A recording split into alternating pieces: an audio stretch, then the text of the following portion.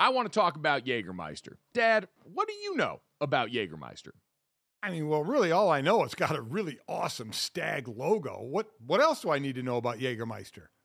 Well, you should know that you've been drinking it all wrong this entire time. Damn, that's cold. There's a right and wrong way to drink it? Yes, there is, Dad. You should be drinking it ice cold at 0 degrees Fahrenheit, to be exact. Well, you know what? That explains a lot. I just been pulling it straight off the shelf. Oh, Dad, I'm so glad I got to you in time. No, that is entirely wrong. The only way to serve Jägermeister is ice cold. So wherever you're at, if you're hanging out with friends or you're at the bar or you're helping your dear sweet father try and get right, call the shots. Cheers with ice cold shots of Jägermeister. Damn, that's cold. And remember to check out Jägermeister at www.draftkingsxjagermeister.com. Remember, drink responsibly. Jägermeister liqueur, 35% alcohol by volume, imported by Mast Jägermeister US, White Plains, New York. Lots of things go better together. Hockey, food, golf, peanut butter and jelly, Gojo and Golic, Taylor Swift and Travis Kelce. What?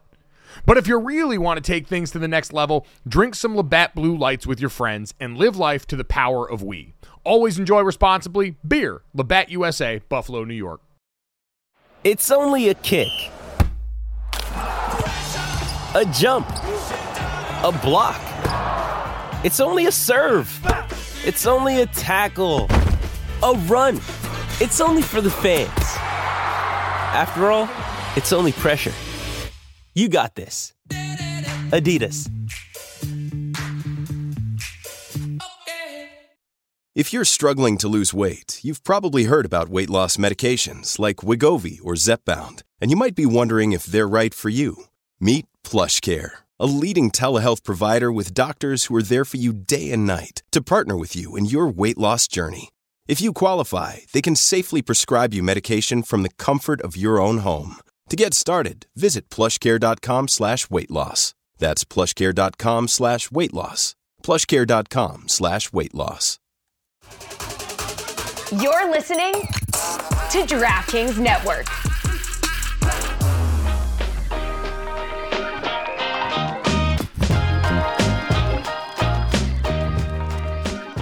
All right, very excited to welcome in Rex Chapman, who has a memoir out right now. It's Hard for Me to Live with Me. It's available now wherever you guys can get books. And a fascinating story for Rex. Some people, especially my age or younger, who might have met you through your online persona, through Block Charge on Twitter and all these things, to get to learn about, your not only exemplary basketball career, your time in Kentucky and in the NBA, but also some of your struggles off the court and the things that you've dealt with in your personal life. I'm curious for you, as you've gone through not only the process of writing this, but now going around and doing the book tour here, what it's been like having to go back and relive so much of this, not only in your past, but some of the pain that's been a part of it.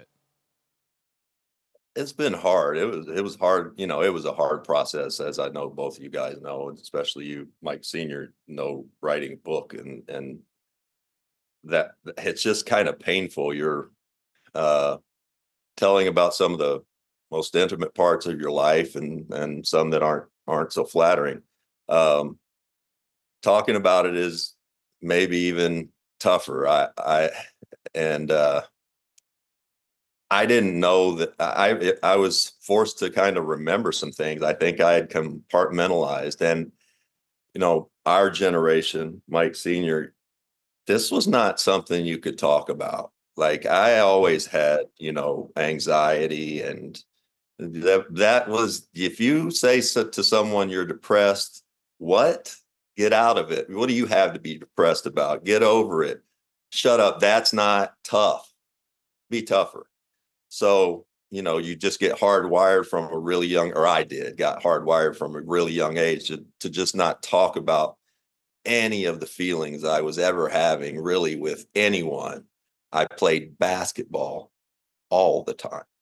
And so when I wasn't playing basketball, I was eating or sleeping. And I just got where, like we all do as athletes, you can kind of get caught and swept up in it. And because I was playing basketball all the time, and I guess I was, pretty good at it, people thought, well, that's great. Look, he loves it. He's obsessed by it, that kind of thing, which also you have to kind of be that way to become a professional athlete. Sean Johnson the gymnast. I interviewed her a couple years ago, and she was fascinating, Olympic gymnast. And she said something that stayed with me. She said, Rex, every person that ever tries to do something great sacrifices a little bit of sanity. And I thought, wow, that's definitely true, because it's uncommon as athletes to get your head beat in every day as a freshman and keep going back and getting your ass kicked over and over. And please, may I have more, until most people, I think, just stop. And to be committed to just competing and learning how to compete every day is hard. So, and you're right. Our generation, we kept everything in. We were just tough it out yourself. Don't talk to anybody. Just deal with it. So, in a way, while this was hard to do, to put it out into words, was it cathartic at all?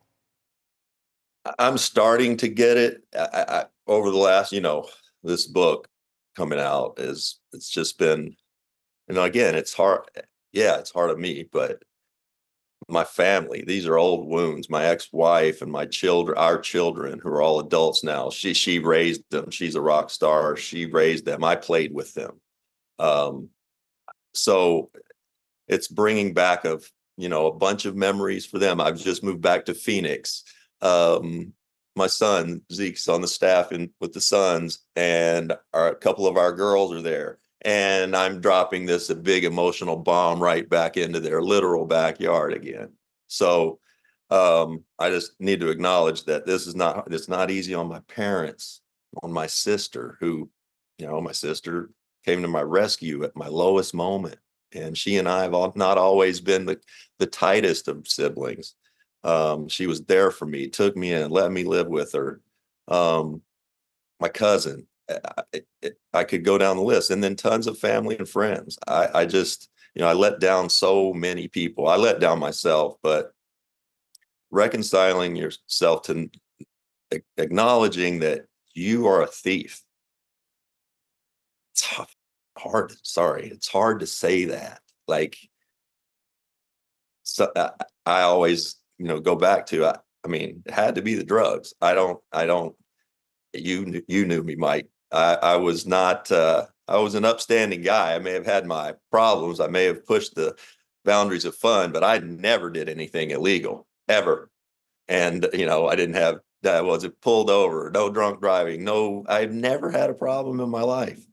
That happened. And so now I have to kind of think about it. It had to be the drugs. If not, I go straight to, well, then you're just a bad person. And I don't feel like I'm a bad person.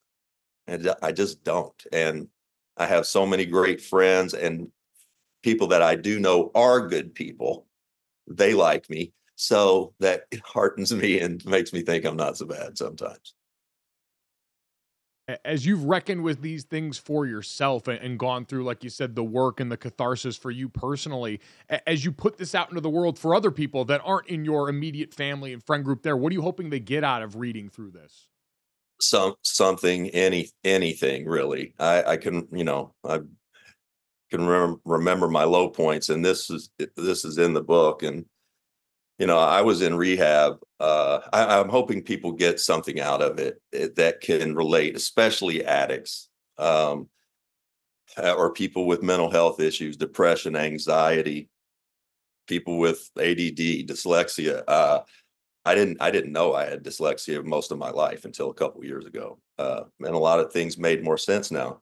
I kind of lost my train of thought. I'm hoping that so in the book, I was in rehab.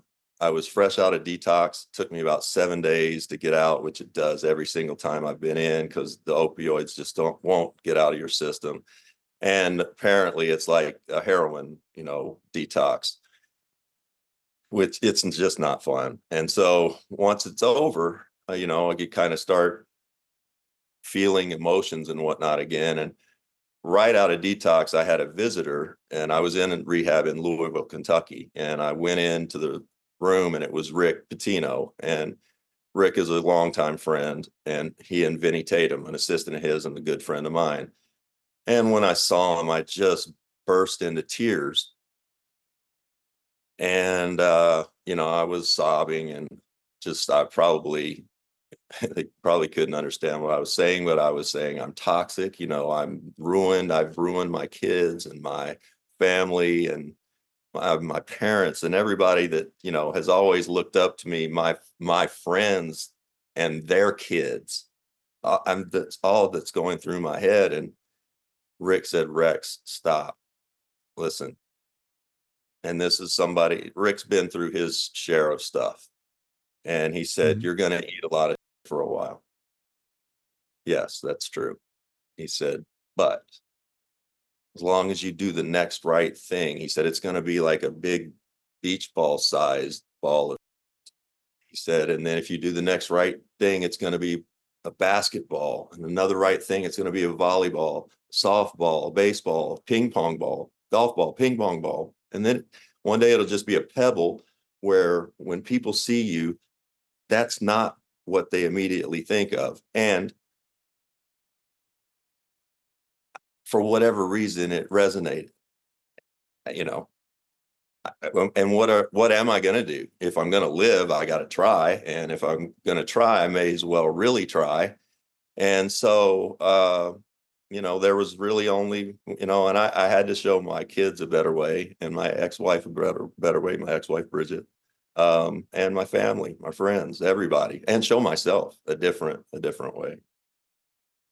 While this is obviously an issue inside of sports and outside of sports, sticking to the inside of sports part, every generation has its different issues, right? No doubt about that. We're in a generation where people do talk a little more and a little more open, unlike our generation.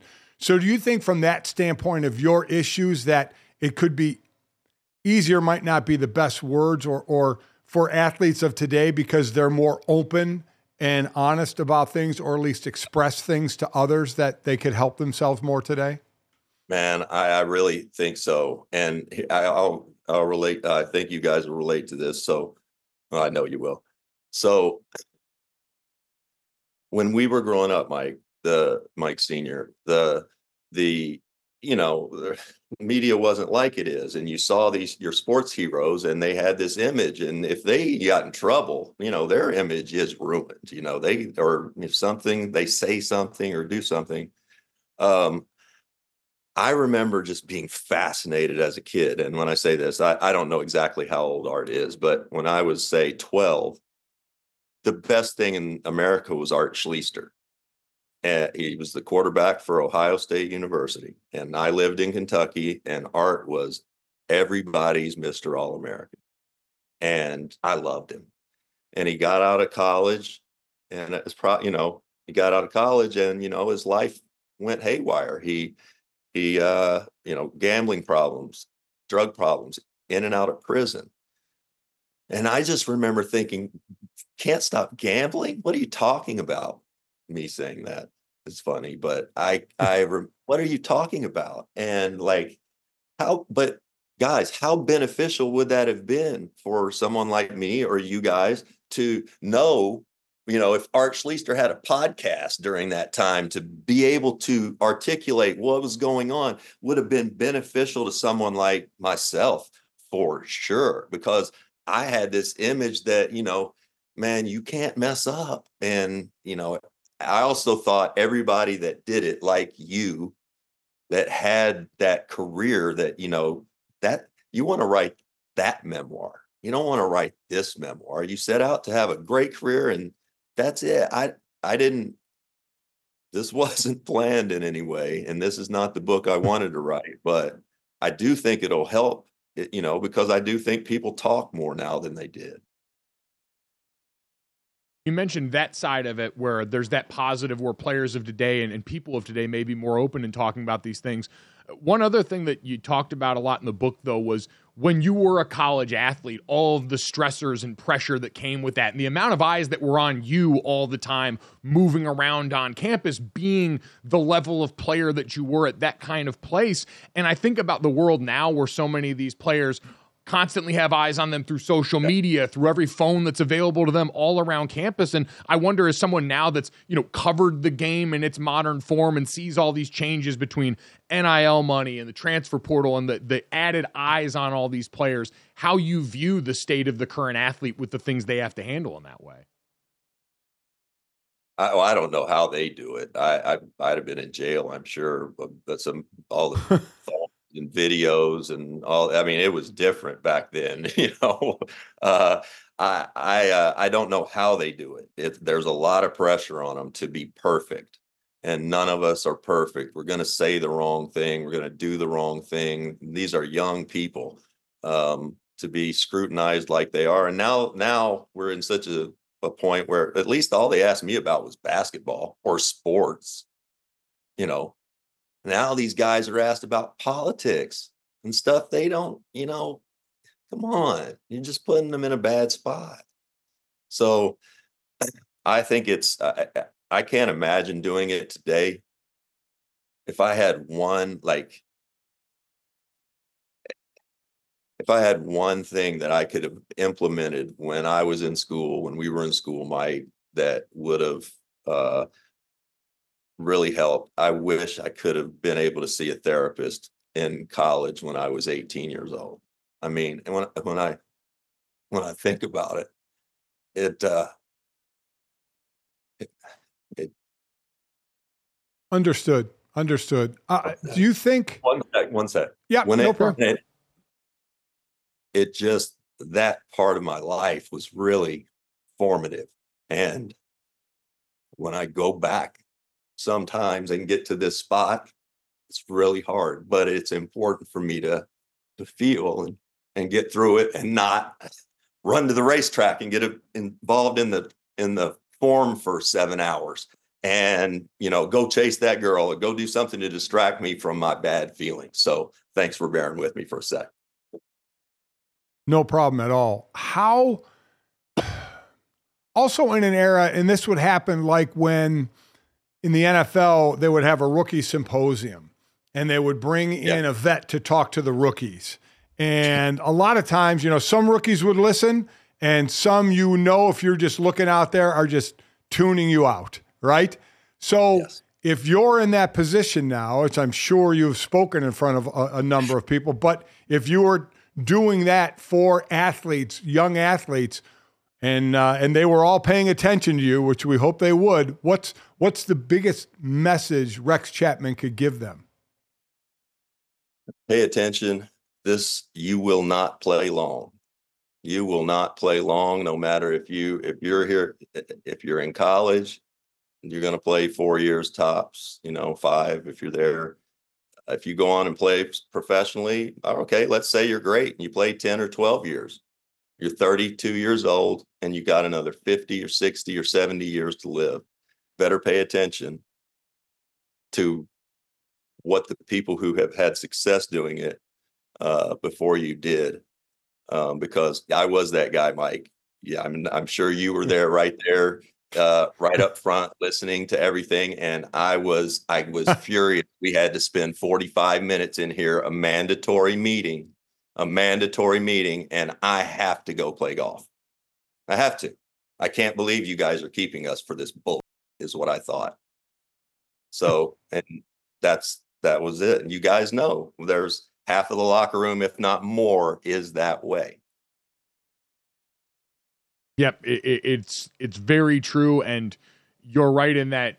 I hope more and more people going through that now are noticing and are taking stock of the experience of others. And I'm heartened by some of what we've seen from a lot of young athletes today, guys and gals figuring out a lot sooner, but it certainly always bears repeating that you can learn a lot if you've just got the willingness to learn a lot with the people that are stepping forward with a lot of this information. So, Rex, with that in mind, we appreciate everything you've given us today. Again, the memoir is It's Hard for Me to Live with Me. It's available now, documenting Rex Chapman's journey from being a basketball star in high school and college at Kentucky and in the NBA to your battles with gambling addiction, substance, and subsequently finding your way back to this point. We can't thank you enough for sharing all of that with us and with the readers, man. We hope it all goes well for you. Thanks, fellas. Love you. Love your family. Beautiful people. Dan, I think that's one thing we've talked a lot about, and we mentioned it there with modern athletes now. And we mentioned it with Victor Wembanyama this morning. I do think that's one of the most heartening things about him is he seems to understand all of the help that's available to him as a young player who is supposed to be a superstar and is supposed to be in all of the rooms that Rex was in early in his life as a young player growing up in Kentucky, this basketball mecca who was destined to go be a great star at this school, that you get young players like Victor who are a lot more inclined to bend their ear to make sure they're listening to the game coming from these guys that have been around and seen the things that are coming their way to help them make sure they don't step on some of the same landmines that they did. Yeah, I think that's one of the many differences, or one of the biggest differences of generations that we talked about, is the avenues of help today and those players that go for that help, that seek that help, and that speak out to an era that, as I said, Rex and I were in, where you just kept everything bottled in.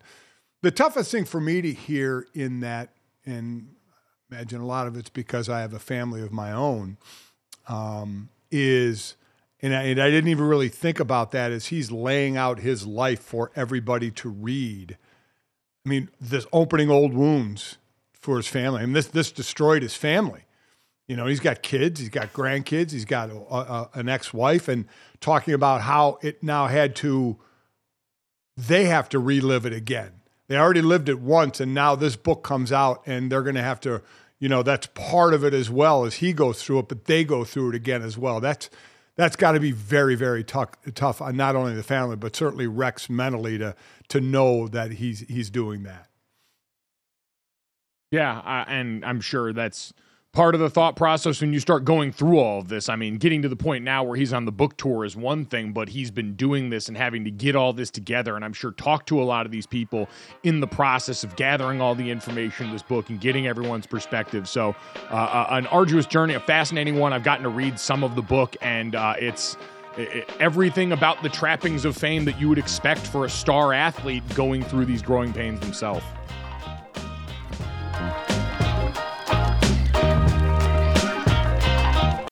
I want to talk about Jägermeister. Dad, what do you know about Jägermeister?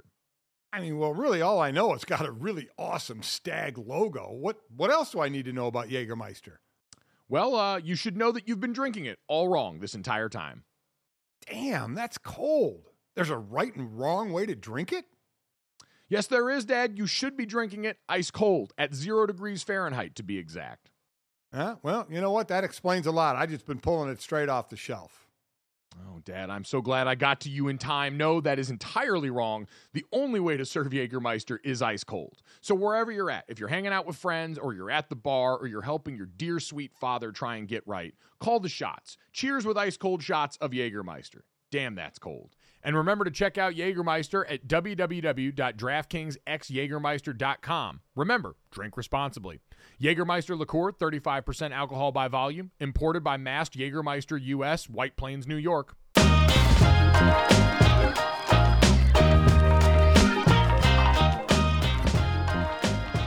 Welcome back to Gojo and Golic, everybody, where it is time now for Cash It or Trash It. It is presented by DraftKings Fantasy Sports. Check out what DraftKings has to offer this season with code GOJO, because life's more fun when you're in on the action. DraftKings, the crown is yours. Gambling problem? Call 1-800-GAMBLER. Age and eligibility restrictions apply. Void where prohibited.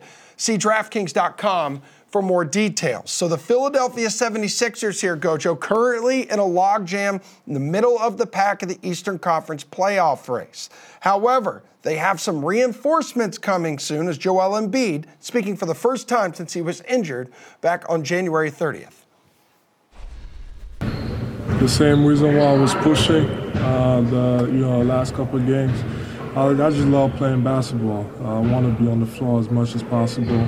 I only have about 20 years to do this, so any chances that I get, I want to be on the floor. So it doesn't matter where we are. I don't know, 4, 5, 3, I don't know, 7, 8, 9, 10, 11. It doesn't really matter where we are. Just want to play as much as we can and try to help us.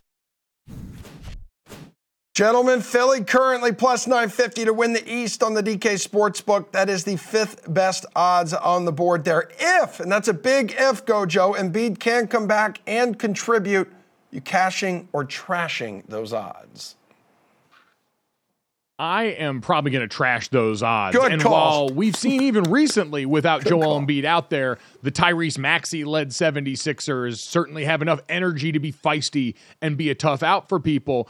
Dad, I just think where we're situated in the Eastern Conference right now, and Emerson kind of mentioned it, there's a couple of tiers. There's the Boston Celtics and everybody else right now who are 8 games up on the second place Cavs. There's the Cavs in Milwaukee that are knotted at the 2-3 spot, 8 games back east. And then there's the Knicks, Sixers, Orlando Magic, and Pacers that are all right there with the Miami Heat as well, from the 4 seed down to the 9 seed that are only separated by about a game and a half. And when I look at that logjam down the stretch, and I say, if I'm the 76ers and I am a team that is potentially going to get my sun and moon reinserted into the lineup, the gravity of Joel Embiid changes so much about how you play basketball if you're the 76ers. And he's coming back not on the same footing that we had him at before, with now injuries to both both legs during this season. If he's coming back to that point, the last teams on earth I want to see are teams like the Knicks and the Miami Heat, who are going to make everything into this brutal slugfest of a basketball game and make life really difficult for a team whose best player would be coming back late and partially injured. So I would trash this ticket. What about you? No, I'm trashing it as well. I mean, such hope for this team.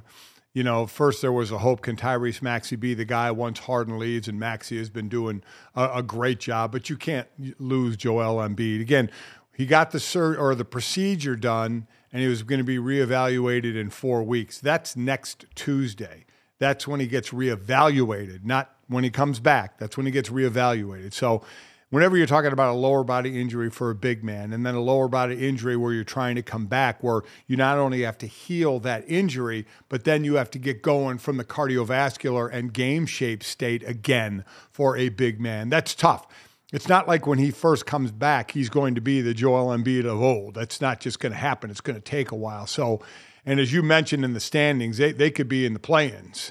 You know, they're that close to dropping out of the automatics in the top 6. So, yeah, I just don't think it's going to happen for him this year. The clock is certainly ticking on the 76ers with Embiid in the team they're putting around him. But it does seem to be the Celtics conference right now. So, yeah, I'm with you. I'm trashing this one. Yeah, I just think, and it's unfortunate, Dad, that this has kind of been, as we've had conversations about the Philadelphia 76ers for years now and what they've put around Joel Embiid and the failed Ben Simmons experiment and the bad playoff runs here, while there is certainly a lot of it that goes to, hey, we don't always feel like Philly's had the best handle on who their roster is around Joel Embiid in terms of that other superstar, the failed stuff with James Harden, all the different iterations that we've seen. But how many seasons now have we seen for Philadelphia really go down the drain? Because at the end of the year, either in the postseason or earlier on in the season, Joel Embiid's body, unfortunately, just continues to let him down at certain junctures like this. And he's played through it admirably in certain situations before, but at the end of the day, the amount of seasons where Joel Embiid injury has been part of the headline that ultimately leads to the 76ers, it does make you wonder not about, their future without Joel Embiid, but how they really have to think about structuring this team without him, because Tyrese Maxey's great, and I get why they wanted to hold on to him. He's awesome for that team. Tobias Harris, I think, is coming up on the end of the 5-year deal he signed a while back and has been great for them this season, but none of those guys are good enough to shoulder the load in a way that allows you to take the night in, night out pounding off of Joel Embiid's shoulders, who has been in the conversation for the best basketball player on the planet for the last handful of years. And so I wonder how big they've got to swing now, Dad, because it seems that if your plan is we're going to ride Joel Embiid till the wheels fall off and let him be our engine for the entire season, that unfortunately that train runs out of gas by the time you get into the year more often than not. Yeah, because you have a core in Boston that's going to be together. You have, the Damian Lillard trade to Milwaukee. We'll get time to season a little bit as he stays there. So you don't see that team really backsliding at all. So you're right. What is put on Joel Embiid, to lead this team and to your point, to make it through a regular season and then, oh, by the way, make a playoff run. We mentioned Ben Simmons there. We mentioned James Harden there. Remember, it seems like a long time ago, or maybe people even forgot. Remember when Jimmy Butler was there? Jimmy Butler was there in part of the 18-19 season coming over from Minnesota. I mean, I almost forgot about that of players they have rolled in there to try and say, we need to get this thing done. So, yeah, I don't know what the future is going to hold there and what they're going to be able to put around Joel Embiid to compete in the East right now. I do wonder, whenever we do the retrospective on this era of 76ers basketball, and it overlaps some, like with the process era 76ers, that Joel was certainly a part of at the beginning, but we've kind of waved by to since then. But as we look back as the most important move in the juncture of any two franchises in the last half decade of basketball, if that one move in Philadelphia choosing not to retain Jimmy Butler, letting a guy walk who got the vibe with him and Joel Embiid, they both talked so glowingly about the other before, during, and after that time. And then, listen, I mean, one of the bigger swings and misses by me take-wise, Jimmy Butler going down to Miami and saying, oh, no, you can't have a team where Jimmy Butler is your best player, be a perennial contender. That's not, you don't get to build around that guy. And all the Miami Heat have said is, okay, sure, and gone to Eastern Conference Finals and had NBA Finals appearances as recently as last year. Like, what Jimmy Butler has done there, both on and off the court, is now a country music star with Fall Out Boy, has been nothing short of exemplary, but it's a reminder of, you're exactly right, what the 76ers had in their building and let leave, and now watching what he's done since, I'd have to imagine that place is cloaked in regret. Yeah, I would think so as well. And as we keep saying, looking toward the future, because as we said, we both trash that for this year winning the East, and we talk about Boston, we talk about Milwaukee, but has Cleveland passed them by? Have the Knicks passed them by? Even when Embiid comes back, those two teams, you got a couple of teams elevating themselves in the East. We talked about the Celtics, the Bucks, and the 76ers as the top three. Well, we know how the 76ers have fallen without Embiid, but we see the rise of Cleveland. We see the rise of the Knicks, so there are other teams jumping into the fray. Yeah, I mean, and you look at all those teams too, again, the way that they can make life difficult for them in terms of points per game allowed. Cleveland, second in the league. Miami, third in the league. The Knicks, fourth in the league. Like, they are teams that pride themselves, and this isn't surprising given the coaches at the helm with some of these. When you think of Tibbs in New York, they've built a team in his grind set likeness that wants to go out there and batter and bruise you. And again, I go back to the original point is, if you've got teams full of bruisers like them, like the Miami Heat, who want to turn the game into a physical rock fight, that's not the place I want my injured big coming back into and being expected to compete with in the most critical juncture. And to Joel's credit, he said, no matter what our standing is, no matter what the record is, I'm coming back if I'm physically able to, and his hope is that he can do that before the end of the regular season. That's admirable for Joel Embiid. That's incredible from him, and he's always been, like we've said, everything you want a Philadelphia athlete to be. Unfortunately, it just seems like that's not going to include champion anytime soon, and that's where the rubber really meets the road. Sound the trumpets, it's horse racing time. So saddle up for the action with DK Horse, an official DraftKings affiliate.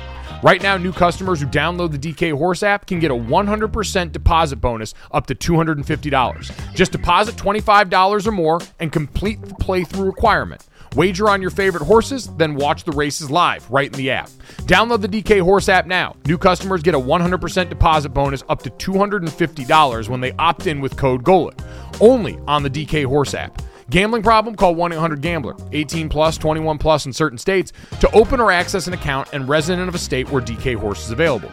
Eligibility restrictions apply. Void where prohibited. One per new customer. Match calculated on first deposit up to a maximum of $250. Deposit requires 2-time playthrough of settled wager within 168 hours. Bonus released in $25 increments. Deposit and eligibility restrictions apply. See terms at dkhorse.com. Welcome back to Gojo and Golic. Mike Golic Jr., Mike Golic Sr. Dad, for anyone watching or listening to us live, is probably also seeing the pictures of Sam Hartman start to hit the timeline right now as the quarterbacks have shown up today. The NFL is down so collectively bad right now for our sweet, sweet former Notre Dame son who's making waves with the hair in all the ways that we expected, right? He's going in and being the best-looking guy at the Combine, trying to also see if he can make someone's roster better. But, man, the thirsty tweets and texts that I am getting as he gets to the podium this morning are unbelievable. Yeah, he's a guy that wants his play to outdo the talk about his looks for sure. That's because he's a football player. It's what he wants to do. But boy, it's tough to get around it. He's never going to get around it, right? I mean, he's always going to get the tweets, the thirst tweets for him. It's not a bad position to be in at all. No, and you know what? He did the smart thing at the podium. They asked him about the hair. He said, I've got a great mom and great genes. So shout out to his mom, Lisa, who we both got to meet, yes, who does actually have exemplary hair as well. So not surprising, the apple. And where it fell into your point, Sam's a great football player. And going back to watch Joe Alt and Audric Estime, there are so many throws that pop from Sam. He's another guy, as we talked about the Brock Purdy-fication of the NFL, where people might all of a sudden say, hey, maybe we'll give a guy that's a more veteran, seasoned player a look because of the amount of football they've seen, because of how high the floor is. I think Sam's certainly someone who is a candidate for that, with the amount of quality, high-level football that guy's played throughout his career, the big throws, some of the big moments. There's certainly not going to be anything you can put on his plate that'll phase him. He internalized a whole new offense this year. So a guy that's really easy to root for, given what we've gotten to know from him, and someone that I think, given what we've seen, is a little bit maybe the start of a trend, is going to have a shot to help make somebody better, as is Saquon Barkley, Dad. We're getting into some rumors as we get into and close to NFL free agency and the things coming up here. And we heard all the other day about the running backs in this market. Josh Jacobs, Saquon Barkley, a number of these guys that wouldn't be tagged by their current team, that would explore longer-term deals, but that could be doing a bit of a game of running back musical chairs right now. And one of the rumors that started to pop up yesterday was about the potential of Saquon Barkley heading to the Houston Texans. And I know your eyes kind of lit up, Dad, when you thought about that combination.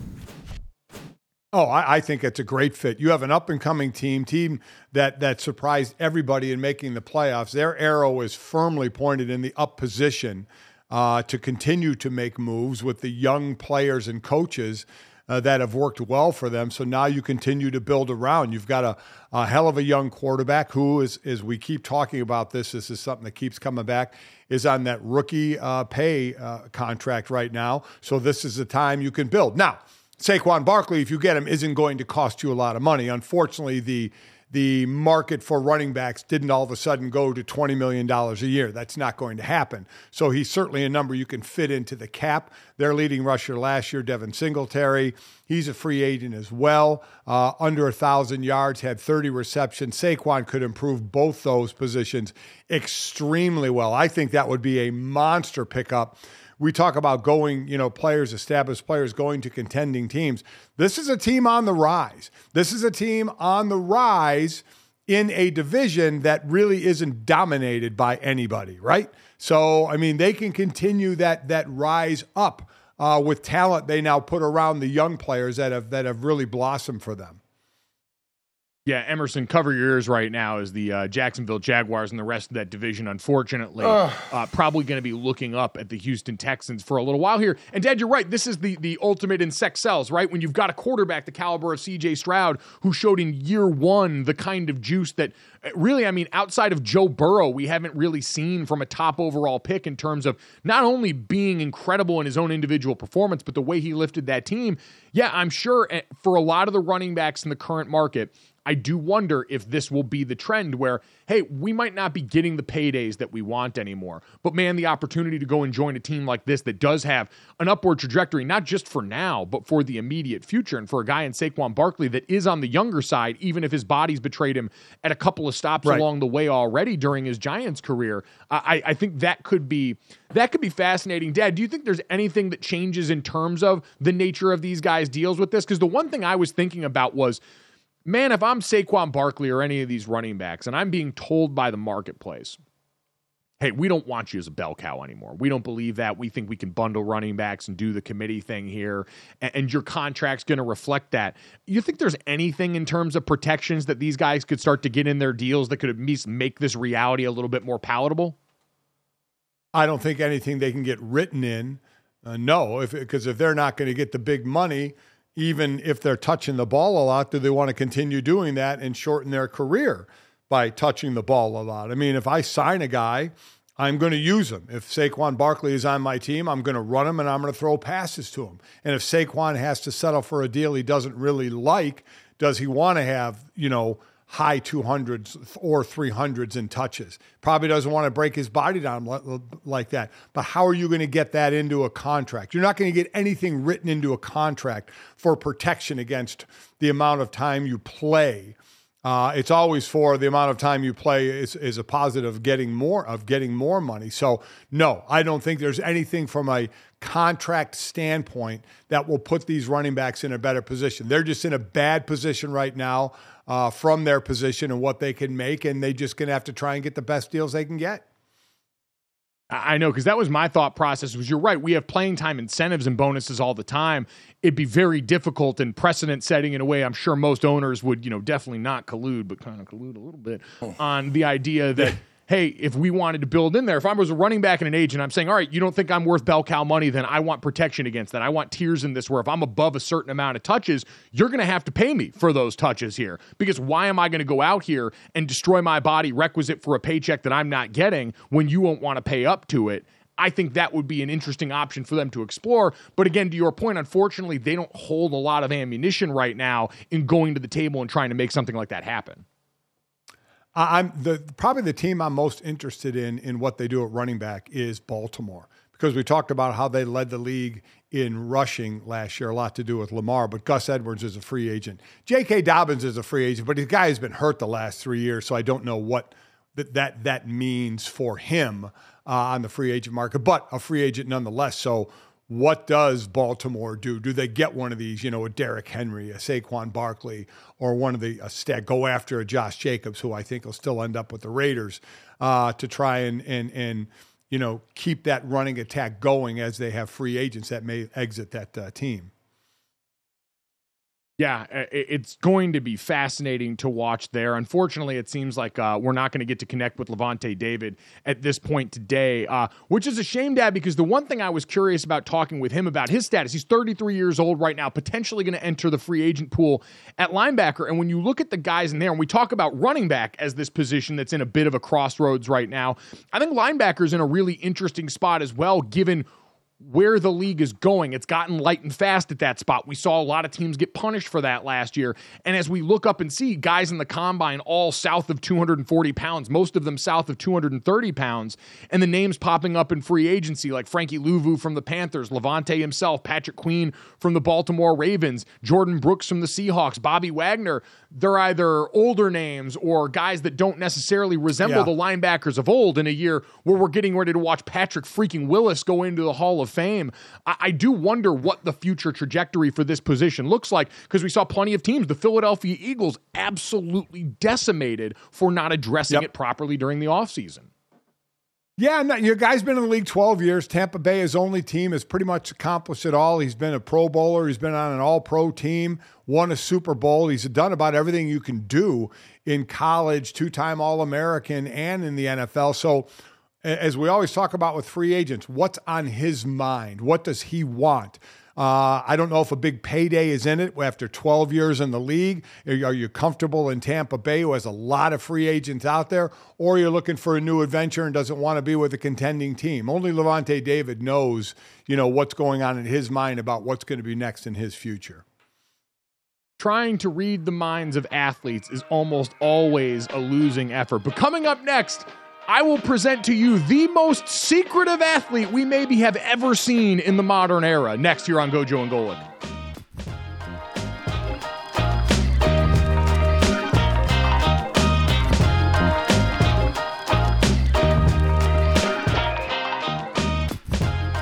All right, fellas, time to finish off the week the way we always do. This, that, the third. 3 quick stories to send you into the weekend. As always, make sure you download, subscribe, rate, review us. Leave us a 5-star rating and check us out live Monday through Friday, 8 to 10 a.m. Eastern on the DraftKings Network, our YouTube channel, and the Best of Gojo and Golic, noon to 1 p.m. Eastern, wherever you hear VSiN on the radio each and every day during the week. Or if you miss any of us live or our great guest, thanks to Rex Chapman for stopping by today to talk about his book, his life, and his career with us. You can get that wherever you get your podcasts or available right here on YouTube as soon as we get done. And fellas, I present to you for this, the most secretive athlete of our time. I thought Mike Trout, as far as a superstar player who really gave us nothing in terms of personality or information, was going to be the zenith of this. In a day and age in pro sport where everyone's got social media, we know so much. There's players with podcasts, player empowerment, all of it out here. I present to you Shohei Ohtani, shock dropping his marriage, not only on us on the outside world, but apparently to Dave Roberts, the Dodgers, and everybody else associated with that organization. Shohei Ohtani went on to say that she is a Japanese woman, and I don't really feel comfortable talking about when I got married exactly, but she is a normal Japanese woman. Guys, Dad, what do you make of Shohei Ohtani talking about his now wife the same way kids in middle school used to make up their girlfriend that's definitely real but goes to another school and you just wouldn't know her? I mean, this is classic Shohei, right? You don't know anything about the guy, and then all of a sudden, boom, there it is. We saw him with his dog. Everybody wanted to know about his dog, who he calls Decoy. We start finding out about his dog. Nobody knew about this, as you said, not even the team he played for. So I guess not shocking to be shocked by an announcement of Shohei Ohtani and what he is doing. As he wrote, he said, with he and his wife and the dog, we hope the two of us and one animal will work together. Not the line you normally read after, a wedding and an animal involved. We hope the two of us and one animal will work together. Okay. Congrats to the fine young couple. I hope they have a long, happy life together. He says he's known her for 3 to 4 years. I'm just like, don't you know exactly how long you've known her for? I said, there is he doesn't want to let us know how long he's known her for. That's the whole point. He's going to give us like a range and an idea for everything, but never any specifics, because then we can know his next move, and he never wants us to know his next move. I don't think there is a wife. He's married to the game. There is no wife. He does seem deeply grind set. I mean, he's like the deferring the salary till later on, barely acknowledging the existence of anything remotely resembling a personal or family life here. The guy is so grind set oriented here. Dodgers fans got to be thrilled about that. I, for one, can't wait until he shocks drops an entire body cover full of tattoos on us. Like, you saw all the baseball shots there. He's got the arm sleeve. He's got the right coverage. At some point, it's just going to be Shohei pops the top for some reason, and it'll be carefully calculated when he does. Just covered head to toe in tattoos would be a next sick stanza of stuff that he could drop on us from nowhere. Yeah, I'm in on that. Jesus Christ. I'm not sure that one's coming, be honest with you. I don't know. Have you seen him shirtless, buddy? I can't say that I have, so I guess I'm just surmising. Just like you've never seen a baby pigeon. See? Oh, God. Open your third eye, sheeple. It's time to walk into the light. Speaking of conspiracies, Emerson, apparently there are conspiracies around video that surfaced yesterday of one Thomas Edward Patrick Brady besting his 40 time from the combine, allegedly. So Tom Brady, he runs faster now, a faster 40 at 46 than he did at 22. Everybody knows the electric, famous picture of him with his doughboy body. 22 at the NFL Combine. He clocked a not-so 5.28 second 40-yard dash. 2.5 decades later, he has improved his time to 5.12 seconds. And yes, because we know all of the fun, fake videos that he and his team have put out there over the years, there are people on the internet, and we all know everyone on the internet is very reasonable, that they believe that this is fake. He did not run a faster 40. All right? What do you think, Gojo? Do you believe that this is real? And at 46, he is running a faster 40 than he did at 22. So I can absolutely believe this, just because, as one of my buddies put it, there are no ugly people. There are just people without the means. Like, Tom Brady has, throughout his career as a star, just gotten better looking over time. We've watched every time they do that face morph with Tom Brady over his career. Yeah. It's horrifying, because you watch this man Benjamin Button into one of the best looking men on planet Earth. So yeah, Dad, I absolutely believe, through all the weird pliability and actually caring about what he eats and not being a drunk college student in Michigan, that he's probably a better version of himself now physically, because he didn't set the bar high early on here. It's like when guys would potentially fudge their baseline concussion test so that later on, when they have to pass it under duress, they're in a better position to do so. Right. That's really all Tom did with his first 40. Yeah, and I'm sure that was his thought process, is I'm going to run a slow 40 at the combine, so I could be taken in the 6th round and have this incredible story. Chess, not checkers, right? It's the script. It was the script, Senior. It was the script. I believe this. I mean, let's remember, he hasn't been retired for 10 years. He's just been out of the game, so he's been training, and guys train way better than they used to than even when he came into the league. There's more known about nutrition and weight training and all kinds of training in season and in off season. So, and this guy has kept himself in great shape. And again, he just finished playing. So I absolutely believe he ran a faster 40. Gentlemen, right now, how different would your 40s be from when you ran it in college? Me and Brandon went and ran the 40s at the Super Bowl experience in Phoenix 2 years ago. And I ran dead. When you're young, you run with nothing but freedom on your mind. You run with force and effort and all these things. When you're 34 doing it, I ran with fear the entire time that one of my hamstrings was just going to explode underneath me, and I was going to have to limp back down to Radio Row and explain to my peers, yes, I'm going to be on IR for a little bit. I blew out my hamstring running the 40 at the Super Bowl experience. Like, I'm sorry, my biggest fear in life, now that I have left sports in the rear view, is an adult injury. So you couldn't pay me to max effort at 40. Well, actually, you could. You pay me to do pretty much anything. But you would have to pay me a good amount of money to run a max effort 40 at this point.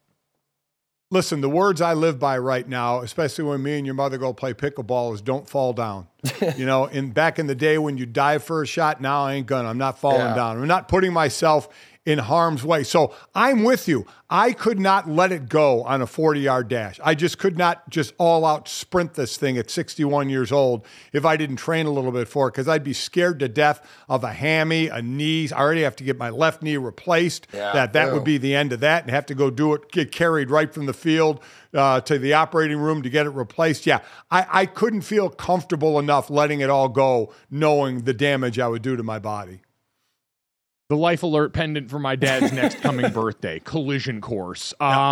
Speaking of people that need Life Alert right now, Emerson, let's get to the third here. A very horrifying development for the Philadelphia Phillies ballpark experience. Speaking of doing damage to your body here, after 27 years, the run of 27 years, the Phillies are discontinuing their popular Dollar Dog Night promotion. The team said yesterday in a release, it's part because of unruly fan behavior.